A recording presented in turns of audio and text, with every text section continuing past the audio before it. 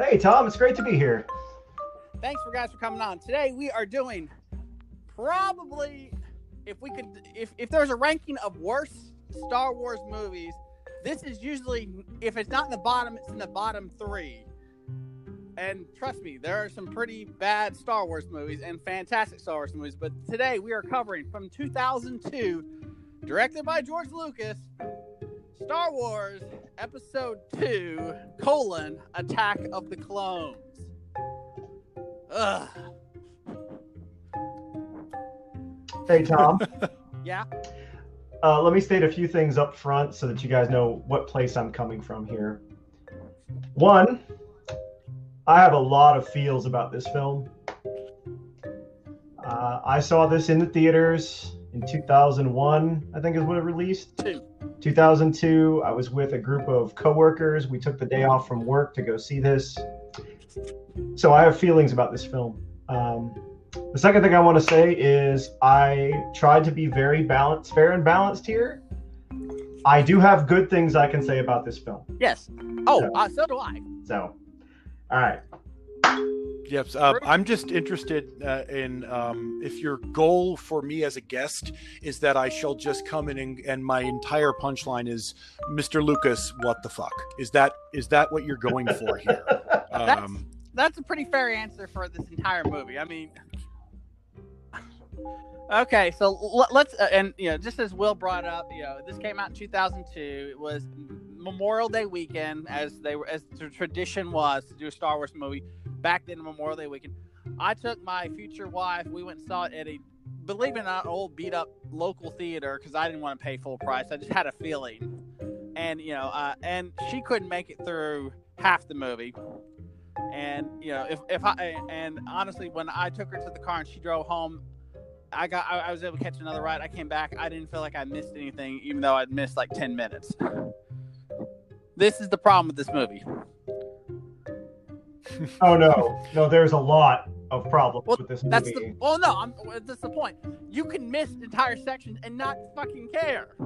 Oh, you care. Well, I certainly cared when I missed parts of this film, because then I had to go back to the film and watch it.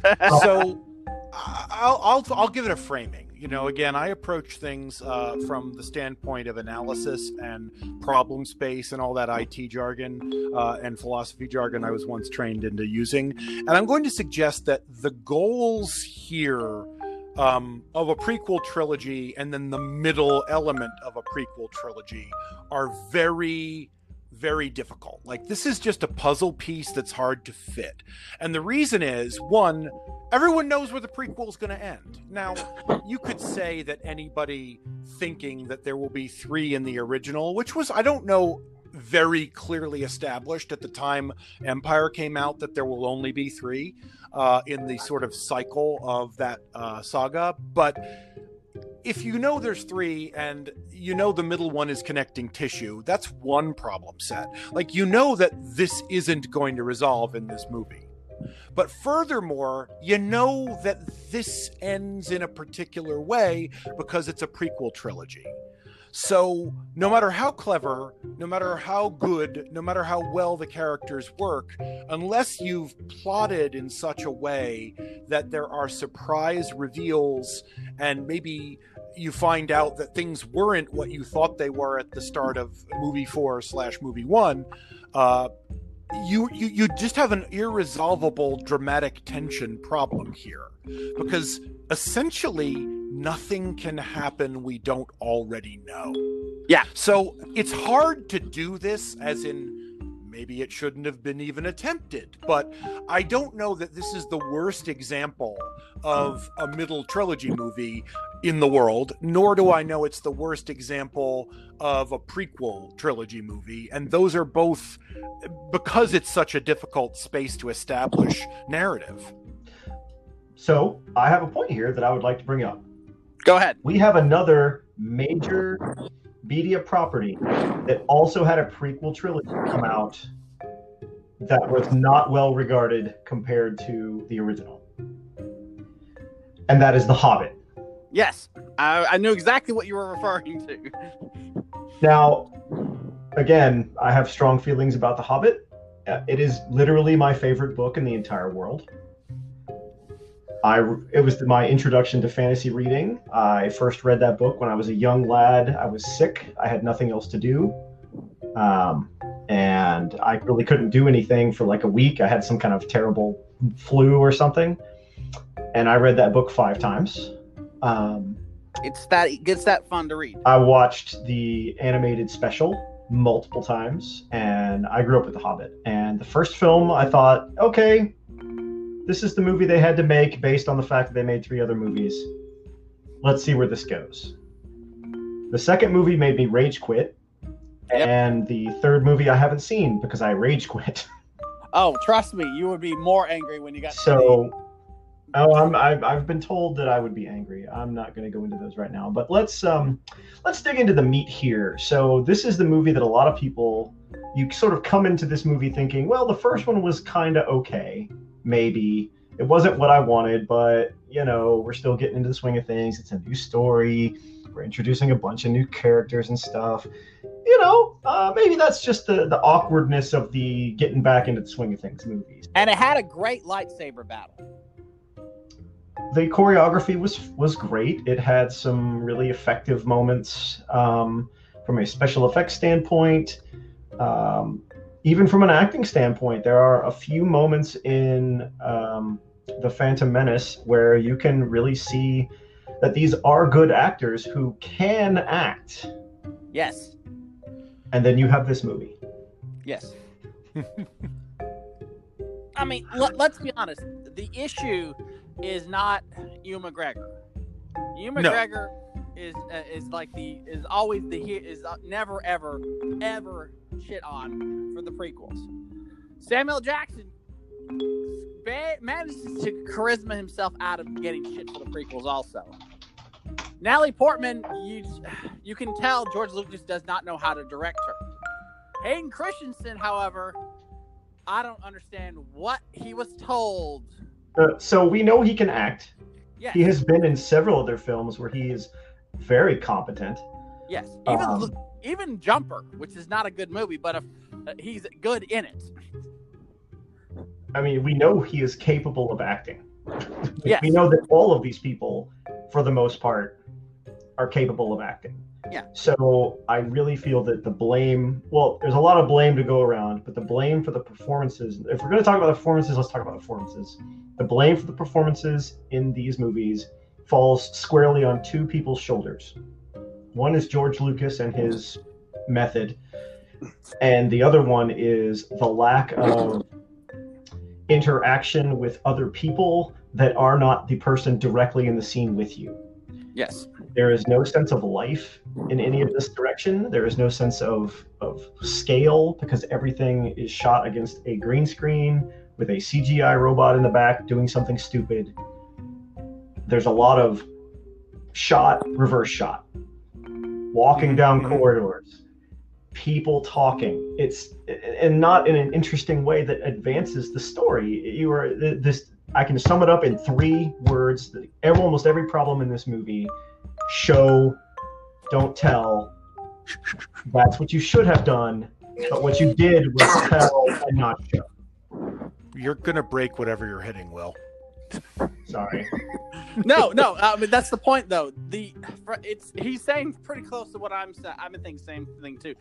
I want to bring up a couple of things that really is the other problem that this movie has is that the special effects. Now, Bruce, you told me before we start recording, you have a lot of praise for special effects. I'll say they hold up better than other things I've looked at that are roughly contemporary. And maybe this is just my tastes. I actually don't find it like. Don't get me wrong, Jar Jar Binks exists, and that's an abomination.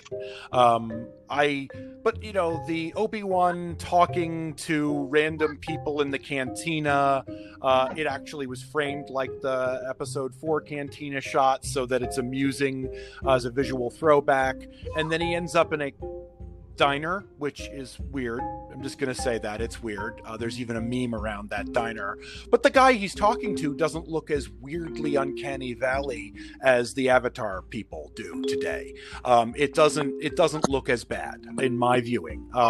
I agree with what Will said about the usage of this, the fact that the actors, the two shots I just praised, the actor clearly actually had a bar in front of him and clearly had a relationship to his physical space and wasn't just in an empty box with a green screen. So I think that's where it works best, where there are physical elements in play enough to orient the actor and let a good actor do work.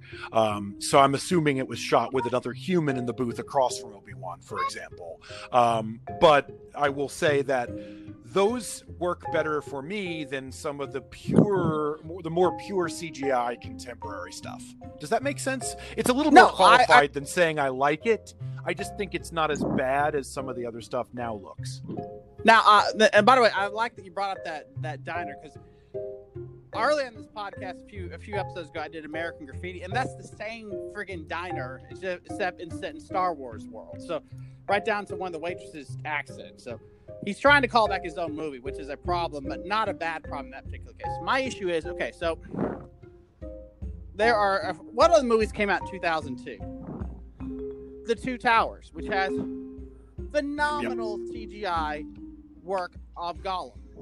And that does hold up which came out very well. 2 weeks before this movie. Yeah.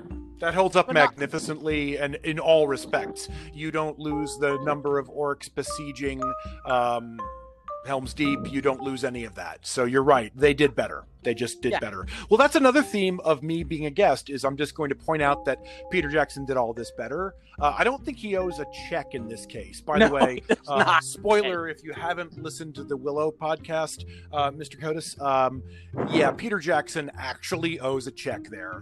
As part of scene by scene. Can you guys hear me? Yeah, yes. So part of the research I did for this was listening to some of the older episodes, and the Willow one I made specifically to listen to, and I agreed with a lot of the statements you guys made about that. So I thought this would be a good opportunity to explain why everything in this movie is wrong and it's our fault.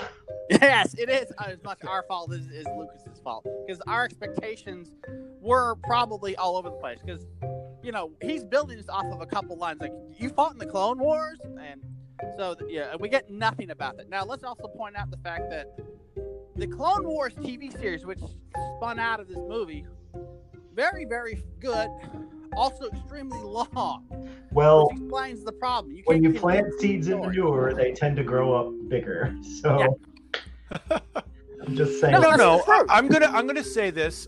I have not read it, but a friend of mine who's an author, Ian Lemke, we'll give him a plug. He's an author.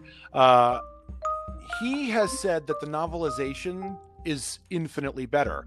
And I will say this, the basic skeleton of the script outline here is workable. Yes, it is. I think the dialogue absolutely fails in every way. It's not just that the actors are given no direction, it's that they're giving nothing to work with. How many times have I told you not to go through power converters? What kind of a line is that? What is Ewan McGregor gonna do with that? How does that have any relationship to Never Tell Me the Odds?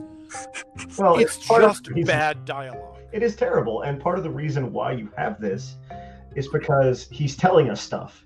So the most important relationship that this movie is building up, because it didn't happen in the last movie, so you have to build it up in this movie, is the friendship and mentor-student relationship between Anakin and Obi-Wan, right? You have to sell that well. If you're going to tell this story, that has to be a thing, because he was supposed to be a good friend, hell of a pilot, they fought in wars together. You really get a sense from your episode 4 that Obi-Wan missed his friend and wished things hadn't come out that way, and some of that is the acting being incredible, even in such hokey ass movies.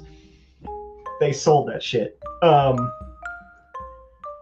the problem is we never see the friendship develop. We're told that it developed off screen somewhere else.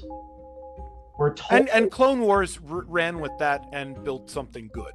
They did. It might, it is its own discussion of considerable length, but it shows that there was material in the narrative outline that could be worked, and they just failed in every way to produce with it, in my view. I even think the underlying problems still flow into the plot of there is no main character in this film. There's two main characters, but neither one of them carries the weight of being the main character, if that makes sense. Yes. They just sort of, no, you're the main character. No, you're the main character. And they throw this ball back and forth repeatedly through scene to scene. And when they finally do establish that somebody's a main character, the movie's over. Yep. The movie I would want to see is tightly and only Obi-Wan's perspective.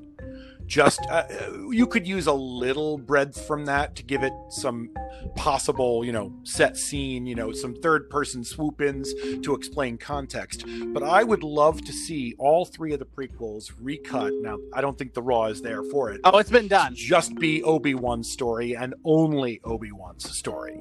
And Anakin only exists as what Obi-Wan thinks he is and projects onto him. And that would even allow you to salvage the rather wooden performance from Hayden Christensen. You could even deal with that, I think. Oh. But that's just sort of my fantasy. Yeah, and see, that's my take as well. And the thing is, people have done that for fun. They've done fan edits of this movie where they cut almost every scene where Obi-Wan is not with Anakin. So it's just almost the entire Obi-Wan story, which is, in my opinion, the problem. Each movie should have focused on one main character. The Phantom Menace should have been Qui-Gon Jinn's story, which it mostly was, which is why I think that one works better over time. The second one should have been Obi-Wan's story. The third one is, and they mostly stick the landing in that one, which is supposed to be Anakin's story. This one, they try to make it Anakin and Padme's romance and Obi-Wan's adventure. Too much.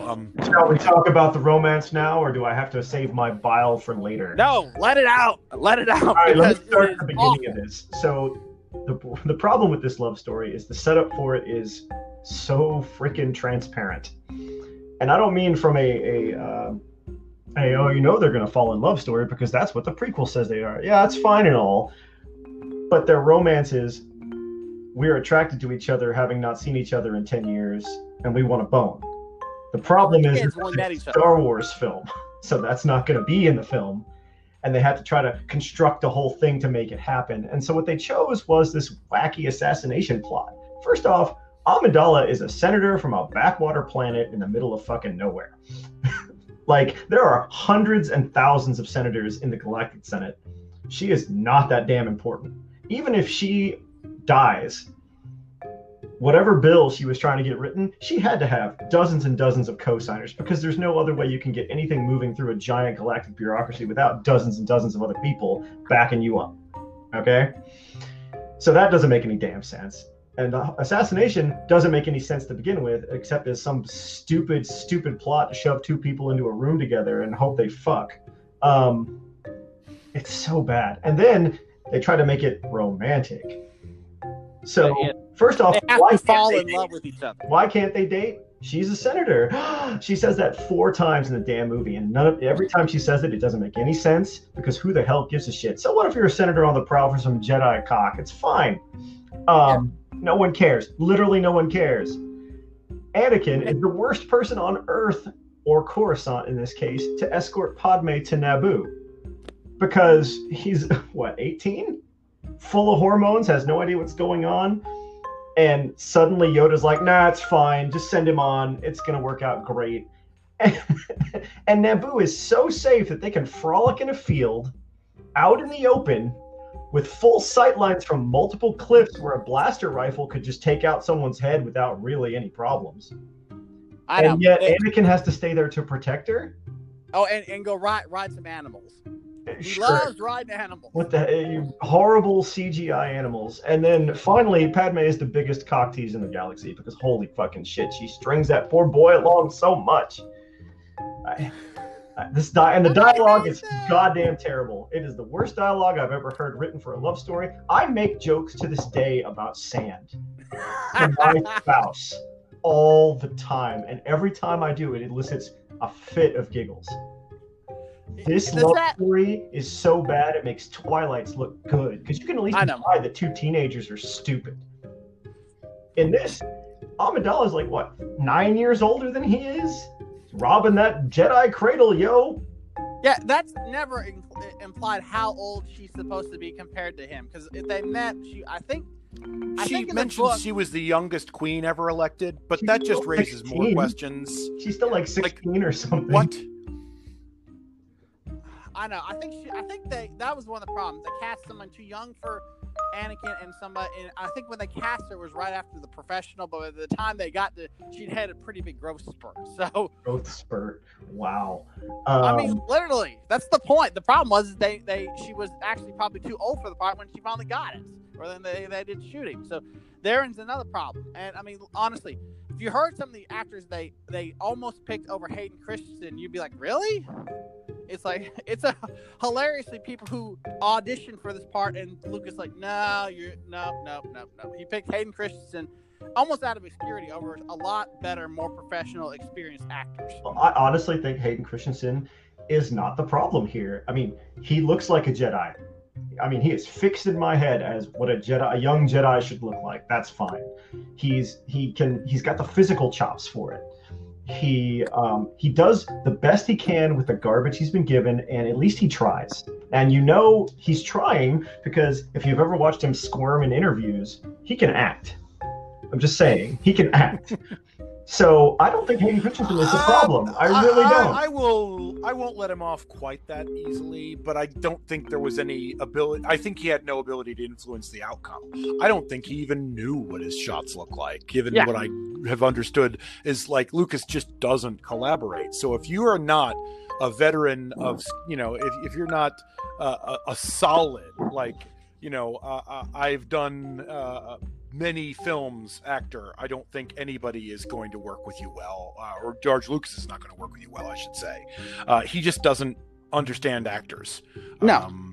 And frankly, neither does George Lucas understand world building.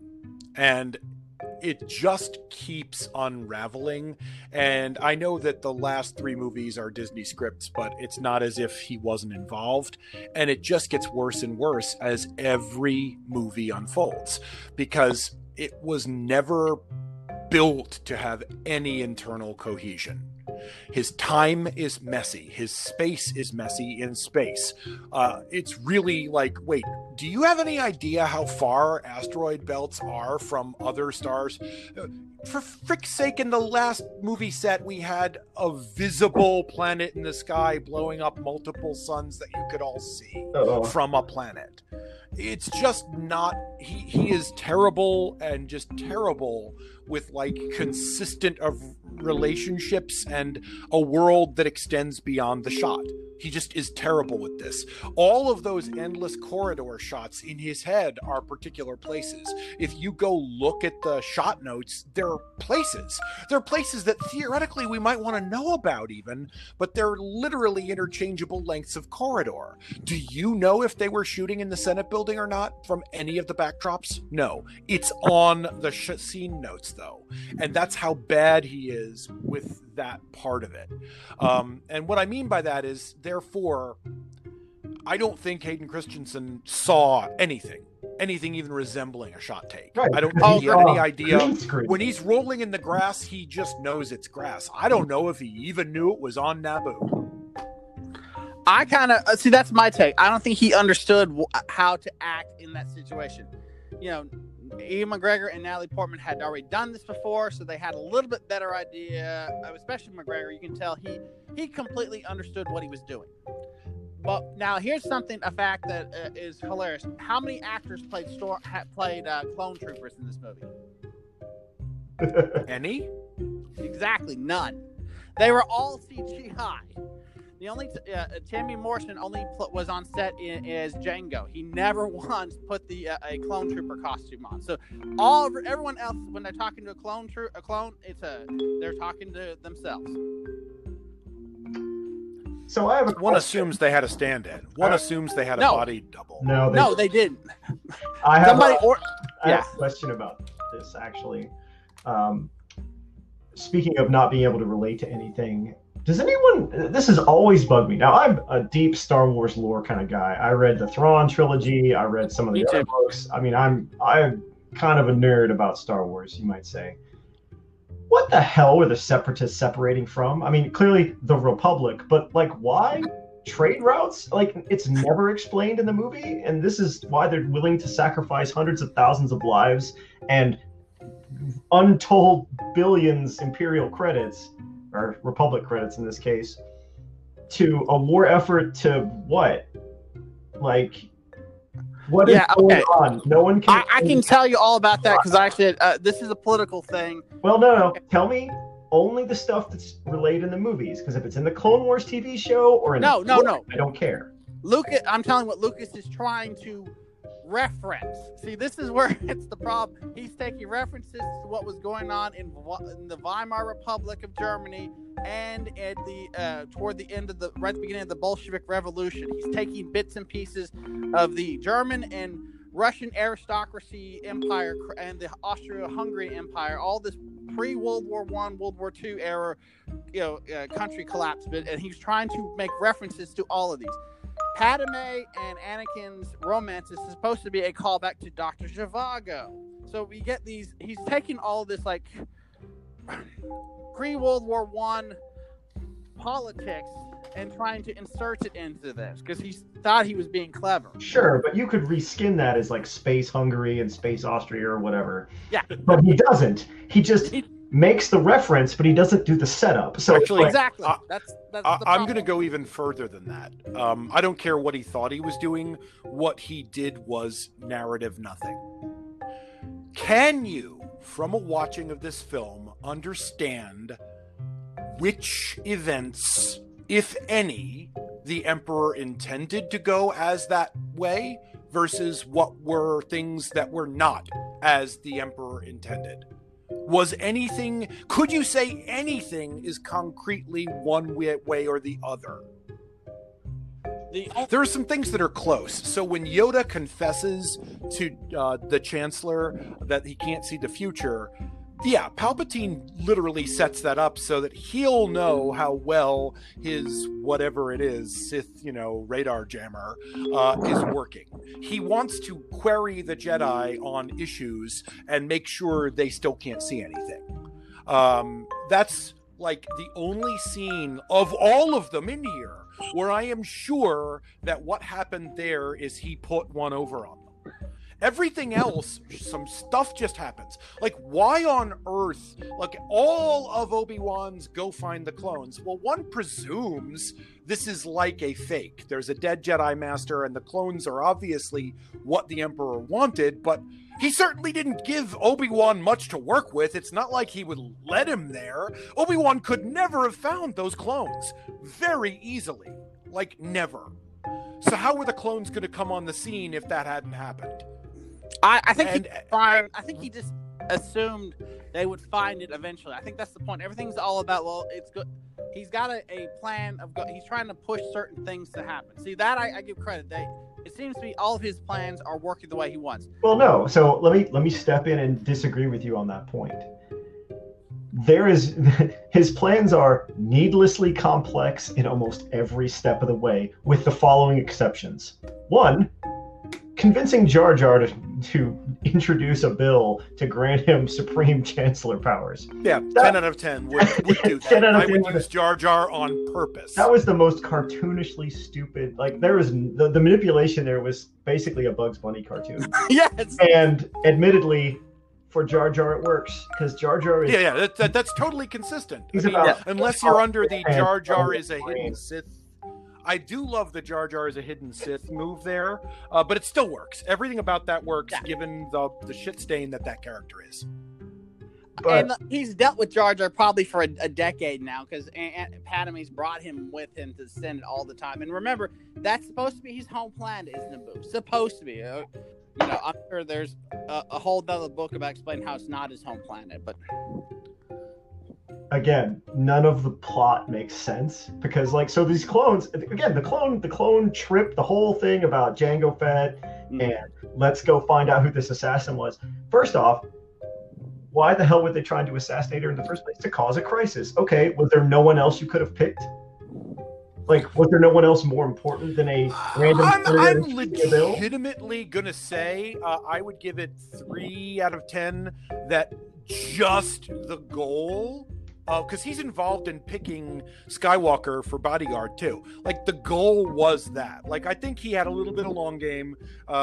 Somehow or other, he actually saw potential in Skywalker, and he knew Dooku was at least old, so he's going to trade up eventually here. And he's just that I see. I see, like, the shooting at her is literally to get the two of them to fuck in a field. I got that. Yeah, I can live with that. All right, fair. That I will concede that point. Yeah, and it's been confirmed in this is comics, which are supposed to be canon now, that he apparently did create Anakin. Like, he specifically created Anakin. So I will specifically call the bullshit on that nonsense. Yeah, but the legit answer there is, and then you left him on Tatooine where you had no legitimate anticipation anyone would ever go. No. In movie 1, if we're going to go back to there, like, what were the Emperor's goals in movie 1? I don't know. He was winging it. That one, I think, that's the miss. That's the first time he screws up, because he does. He has like 3 or 4 balls in the air, and he decides to go with one plan. It doesn't work, but the only goal he gets is he gets the chancellor position, which is step 1. I think the idea is his goal is to be chancellor. Step 2 is to become supreme chancellor, and step 3 emperor. So if you break it down that easy, then every time all of his plans work because his goal was to become emperor. Right. But it's plausible in this movie that every single narrative beat is just what he wanted. It is plausible that he wanted Obi-Wan even to kill the extra bounty hunter because he didn't need him anymore anyway, and maybe that would take heat off of it. I don't know. The whole idea of, well, I'll use the same bounty hunter for both of these is just weird, because that's a guy who, in theory, if taken alive, can say some things. Like, you wouldn't, like, that's bad. That's a bad, risky, stupid move, because bounty hunters are, as seen in subsequent films, a dime a bloody dozen. And he's not even that good at his job. I mean, he subcontracts out an assassination anyway, but he's also like the micromanaging supervisor, because the second she screws up, he swoops in and kills her, and it's like, dude, why don't you just do it yourself? But ostensibly, because it's still all, despite that apparent, like, mishap set, it all goes exactly, everything is coming up Milhouse. So I just don't know. Like, I want to go to the treatment. I want to go get the script out of the archive and go, is there like a win-loss column on this thing? Do any of your characters have agency here? Is that the point? Because if you're gonna go with Puppet Master, you just didn't do it. Like, I don't even know what he was shooting for. And so that's where I'm like, throwing back to my Willow criticism. It's like, so you threw in a Bugs Bunny slapstick snowball sequence here for the sheer hell of it. You threw in Clash of the Titans monster for the sheer hell of it. Here, there's random chases to thwart an assassination that make no difference. Like, it's actually indistinguishable. If the assassin gets away, I win. If the assassin doesn't get away, I win. Like, there was no drama to any of it. Oh no, I'll tell you what that whole point of that sequence is okay. Timothy Zahn wrote how cool Coruscant was in the book, so he's like, I better have a cool Coruscant section. Yes. Hey, there's this. No, you have a point. Runner. He does want to. So there is a chip on George Lucas's shoulder going into the prequels. And that chip is, I couldn't do some of the cool sets I wanted because the technology wasn't there. That chip is on the shoulder, and he does all of it. Like, and because he's George Lucas with $1 billion at this point, nobody says, God, George, no, we don't need to do the chariot race from Ben-Hur, but with slapstick. No, 1,000 times no. Nobody says any no to this man, and it shows. This is indulgent in every respect. So it's his check. It's a celebrity director syndrome, right? So there's the concept in writing that you have celebrity author syndrome, where once an author gets to be big enough, it's really hard for editors to say, this is hot trash and you should throw it in the garbage. That's why earlier works by a lot of people are generally much tighter, much cleaner than later works for very popular authors. I may be leaning towards J.K. Rowling here. I may be leaning towards Stephen King here. Yeah. And you have that. It happens in movies too, and this is a prime example of it. George Lucas is God King Emperor, and no one is going to say, hey, George, did we really need 3 endings here? Why are they on this desert planet called Genosha? I mean, yeah, you're setting up a cool fight, but couldn't you just had that on Coruscant? I mean, you know. Next movie. Well, again, But I mean, Yeah. the setup is I'm making the middle part, and I'm already in the hole because it's a prequel trilogy and it's the middle part of a trilogy. So at a certain level, nothing can really happen that isn't already well anticipated by the audience. And what George decided, I think, in a drunken bet was, you know what? I'm going to make a movie where absolutely nothing transpires that wasn't already said in another movie. Yep. But let's also, there's 2 other things we need to bring up. Who is George Lucas's mentor? You know, I didn't research that. I don't know. Francis Ford Coppola. oh man. What is Okay, we Coppola's see where the notorious- indulgence streak comes from. What? The indulgence, yes, Yeah. yes. Coppola specifically said, it told him once, if you are the one putting the money down, you can do what you want. Because he did that for 3, and Coppola did several movies where he literally mortgaged everything he had to finish Apocalypse Now and to make like The Cotton Club and a bunch of, and several of those movies were flops. George Lucas at this point is so rich because the ILM is so successful. Star Wars is he self-financed these movies. He didn't. Fox distributed them, but Lucasfilms paid for every cent. When he re-released the Star Wars trilogy in '97, that was to get some extra seed money to make these movies. Huh. I never knew. That's very interesting. Yeah, no. And it shows, though. It shows the lack of discipline, shows the lack of anyone at any point trying to have a narrative Bible or for the broader arc, or even, I mean, I don't think anyone was saying, you know, hey, George, what set will this be? We have to tell the actors things. No. He said, I'll choose that. Basically, you have a green screen. It's probably a corridor. Everything else is in post. It's what he did, because then he had the most control. He said as much. His own interviews led him to wish for completely CGI actors. Yeah, and that's a. But see, you're saying other directors like Peter Jackson can understood how to do it right. Even James Cameron figured out how to do it right. Lucas figured out the technology, but not the personality. And those are details that those directors saw what he was doing and or at least got an idea what he was doing and tweaked it.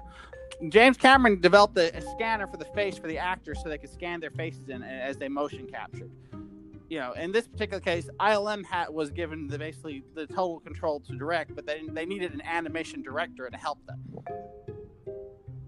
I've said it before. That's all the CGI characters in the prequel suffer from the fact there's not someone who has directly handling the animation side that is an experienced animated director. Now, it's funny enough, when ILM did Rango 10 years later, they made a great animated film because they'd had so much experience by that point doing it, and Gore Verbinski was experienced in directing animation. So there's to jump in problem here. right there. We've spewed a lot of terrible things all over this terrible movie. Let me talk about some of the things I really liked in this film. Good, go for it. It's a very short list. The thing I like the most in this film is probably Count Dooku, honestly. Agreed. Because Christopher Lee is amazing.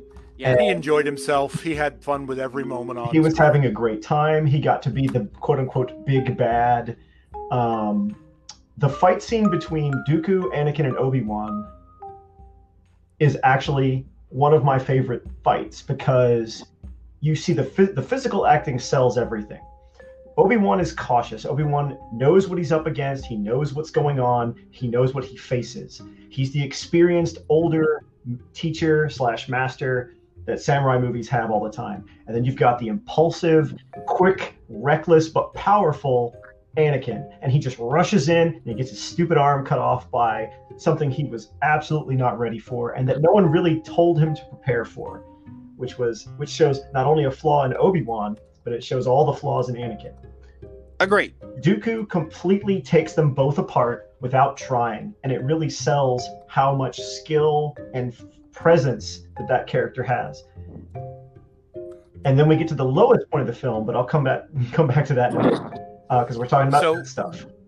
What I'm going to say is, in general, all of the prequels had one thing going for them, and his name is Nick Gillard or Gillard. I don't know how it's said because I've only ever read his names. He did all the choreography for lightsaber work in the prequels, and it's all good.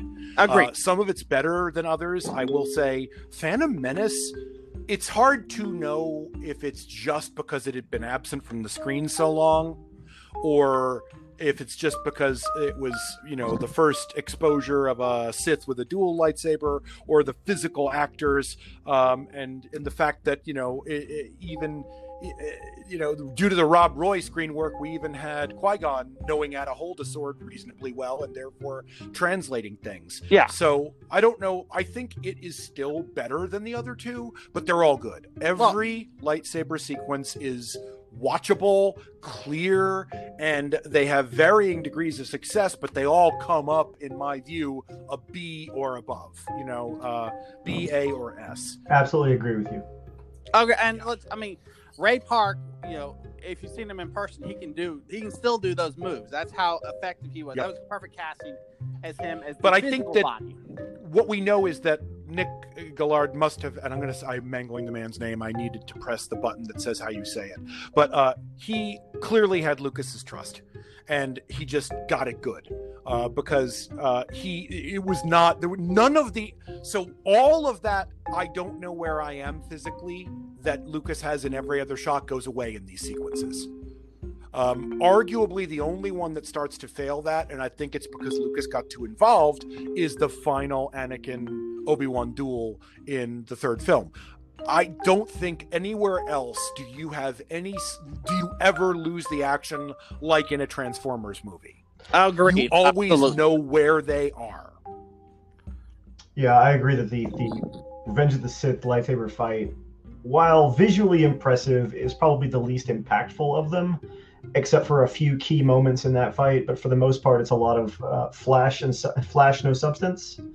Yeah, it is very pretty, and it looks really good. And at least for most of it, you can sort of tell what's going on. The Transformers movies are a great contrast to this because those action sequences are muddy, messy, and really hard to parse. Yeah. Yep. Well, let's be honest. Michael Bay is so much worse a director at any of this stuff compared to George Lucas. George Lucas. Whoa. Well, no. No. I'm just gonna say it. I don't think Lucas did this. I've watched other scenes that he framed, and we'll just say it. Like, how many seats are there in the Senate? I don't know. Lots of the things. Thousands. How do you get in and out of that room? Beats me. How do those little things they all spin around in on work? Like, do you have any sense of the physicals of that? No. And that was one of his. Okay? Like, unless there's an actor with a lightsaber where you'd get your movie stuntman in place choreographing the action, it's garbage. So the pure CGI lightsaber-y stuff is bad. But where there's a human on the screen, it's good. Well, and I think that's a clear. I don't know. I mean, I may be reading too much into it. I will step in and say that lightsaber duels tend to be uniformly good, if not necessarily great. They at least bring up to good. However, lightsaber fights degrade into nonsense when Lucas is at the helm. Because look at the Genosha arena fight. Yeah. That is a muddy, ugly fight. There's a lot of lightsabers, but who gives a crap? Because and you have no sense of why are they coming in from the side? You got nothing, no place, and no sense. There's no physicality because they're fighting CGI monsters, and it's just all very. There's nothing there to pull you into the scene. Whereas two actors with sticks beating on each other, you've got your frame, you've got your focus, and it feels. And let's not forget, while that battle's going on, he intercuts this gag with 3PO and R2. Yeah. And I love those characters, and he just ruined we haven't even talked about the conveyor belt bit. No. Confession. The only real enjoyment outside of lightsaber sequences, and the most sharp and profound enjoyment, is I know it was stupid. I know it is in a stupid context. I don't care. Some part of me inside, when R2-D2 takes the fuck off, is like, hell yeah, R2! And it just won't go away. So I like that's that my confession. I did not. I will disagree with both of you. I did not like the moment that he had rockets. And here's why. Because until that moment, there were so many problems that R2-D2 got into that could have been solved with rockets. Like, I will grant you that in the later films they don't have it, probably because they broke down or he didn't repair them. Fine. Are you implying that R2-D2 is not a drama queen and saving those rockets for a heroic moment? Because he so is. He is. I do think he's a drama queen, but there were so many other moments where it would have been even more dramatic to use a rocket pack than not. And I just really... It's a feel-good sequence that falls flat for me because... nothing there is real. There's literally nothing real on the set at that point. You're just watching a cartoon. And it looks so fake. It looks so bad and it's so fake. And I just, it's sort of like, I like the concept too. I almost like the concept, but I hate the execution so much. It makes everything bad. Yeah, you can literally edit that sequence out and you would not miss it at all. It's so, it's like people talk about like the nuke the fridge bit in Crystal Skull. No, it just reminds me of that stupid scene where Shia LaBeouf's swinging with the monkeys. You could have cut that out. You didn't have to put that in there. You didn't have to have the conveyor belt sequence.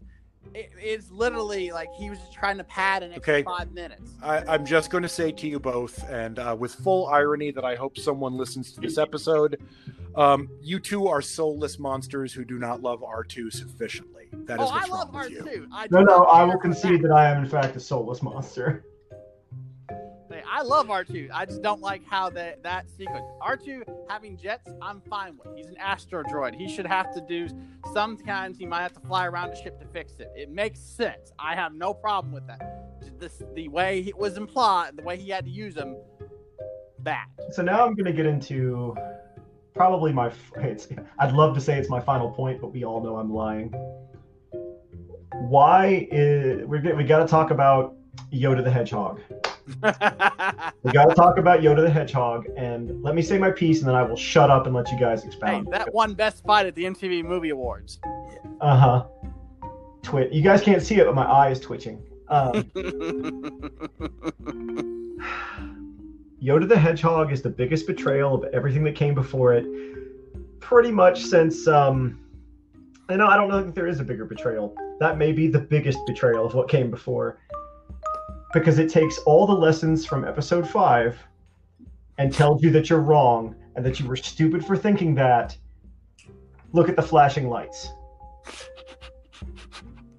Wars not make one great. Yoda's a freaking general now.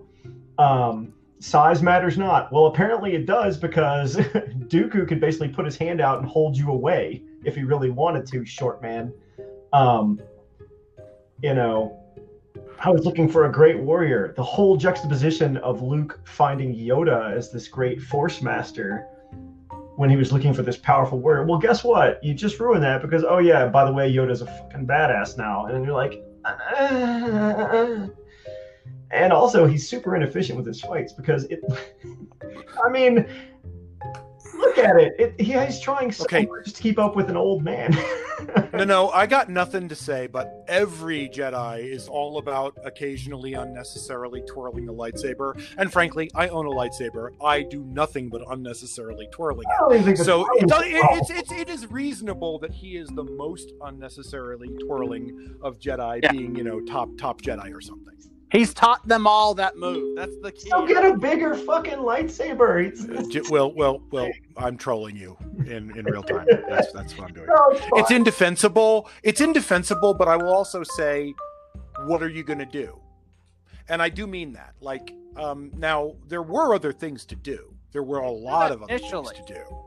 What are you going to do is an interesting question with that setup. You want to show that Dooku can defeat Obi-Wan.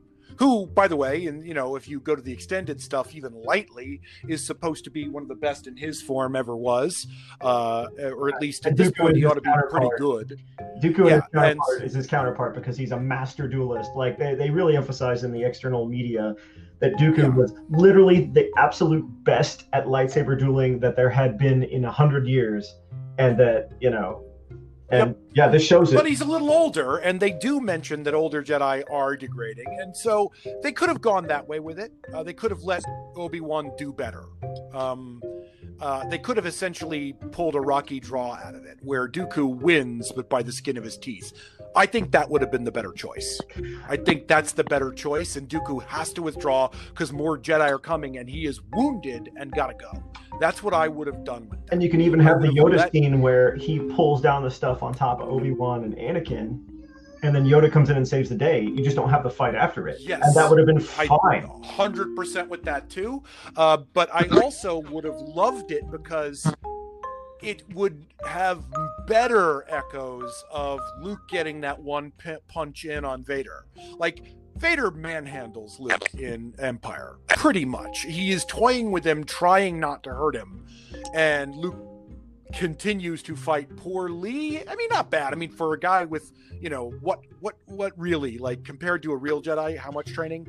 Luke holds his own.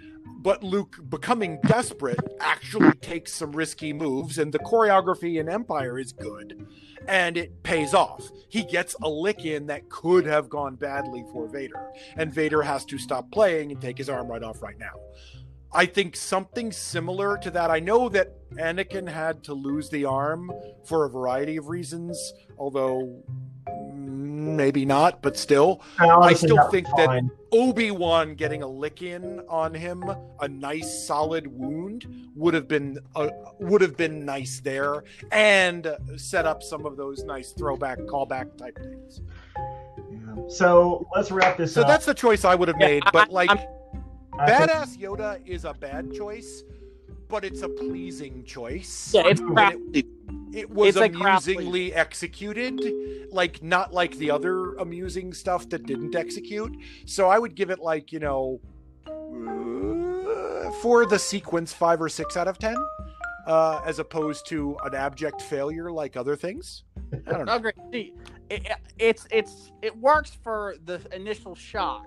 The more you watch it, the more you start. I mean, the thing is, once again, if this movie had been test screened like 3 or 4 times in the same audience, it'd be like, but for the first time, the audience. Oh yeah. Wow, and that's sort of the another issue. It doesn't bear up. It's not about the rewatch; it's the first watch. It's not like you can go watch the Ray Park sequences or just the final fight with Obi-Wan, Qui-Gon, and Darth Maul, and you can just watch that. Like, you can just YouTube that up.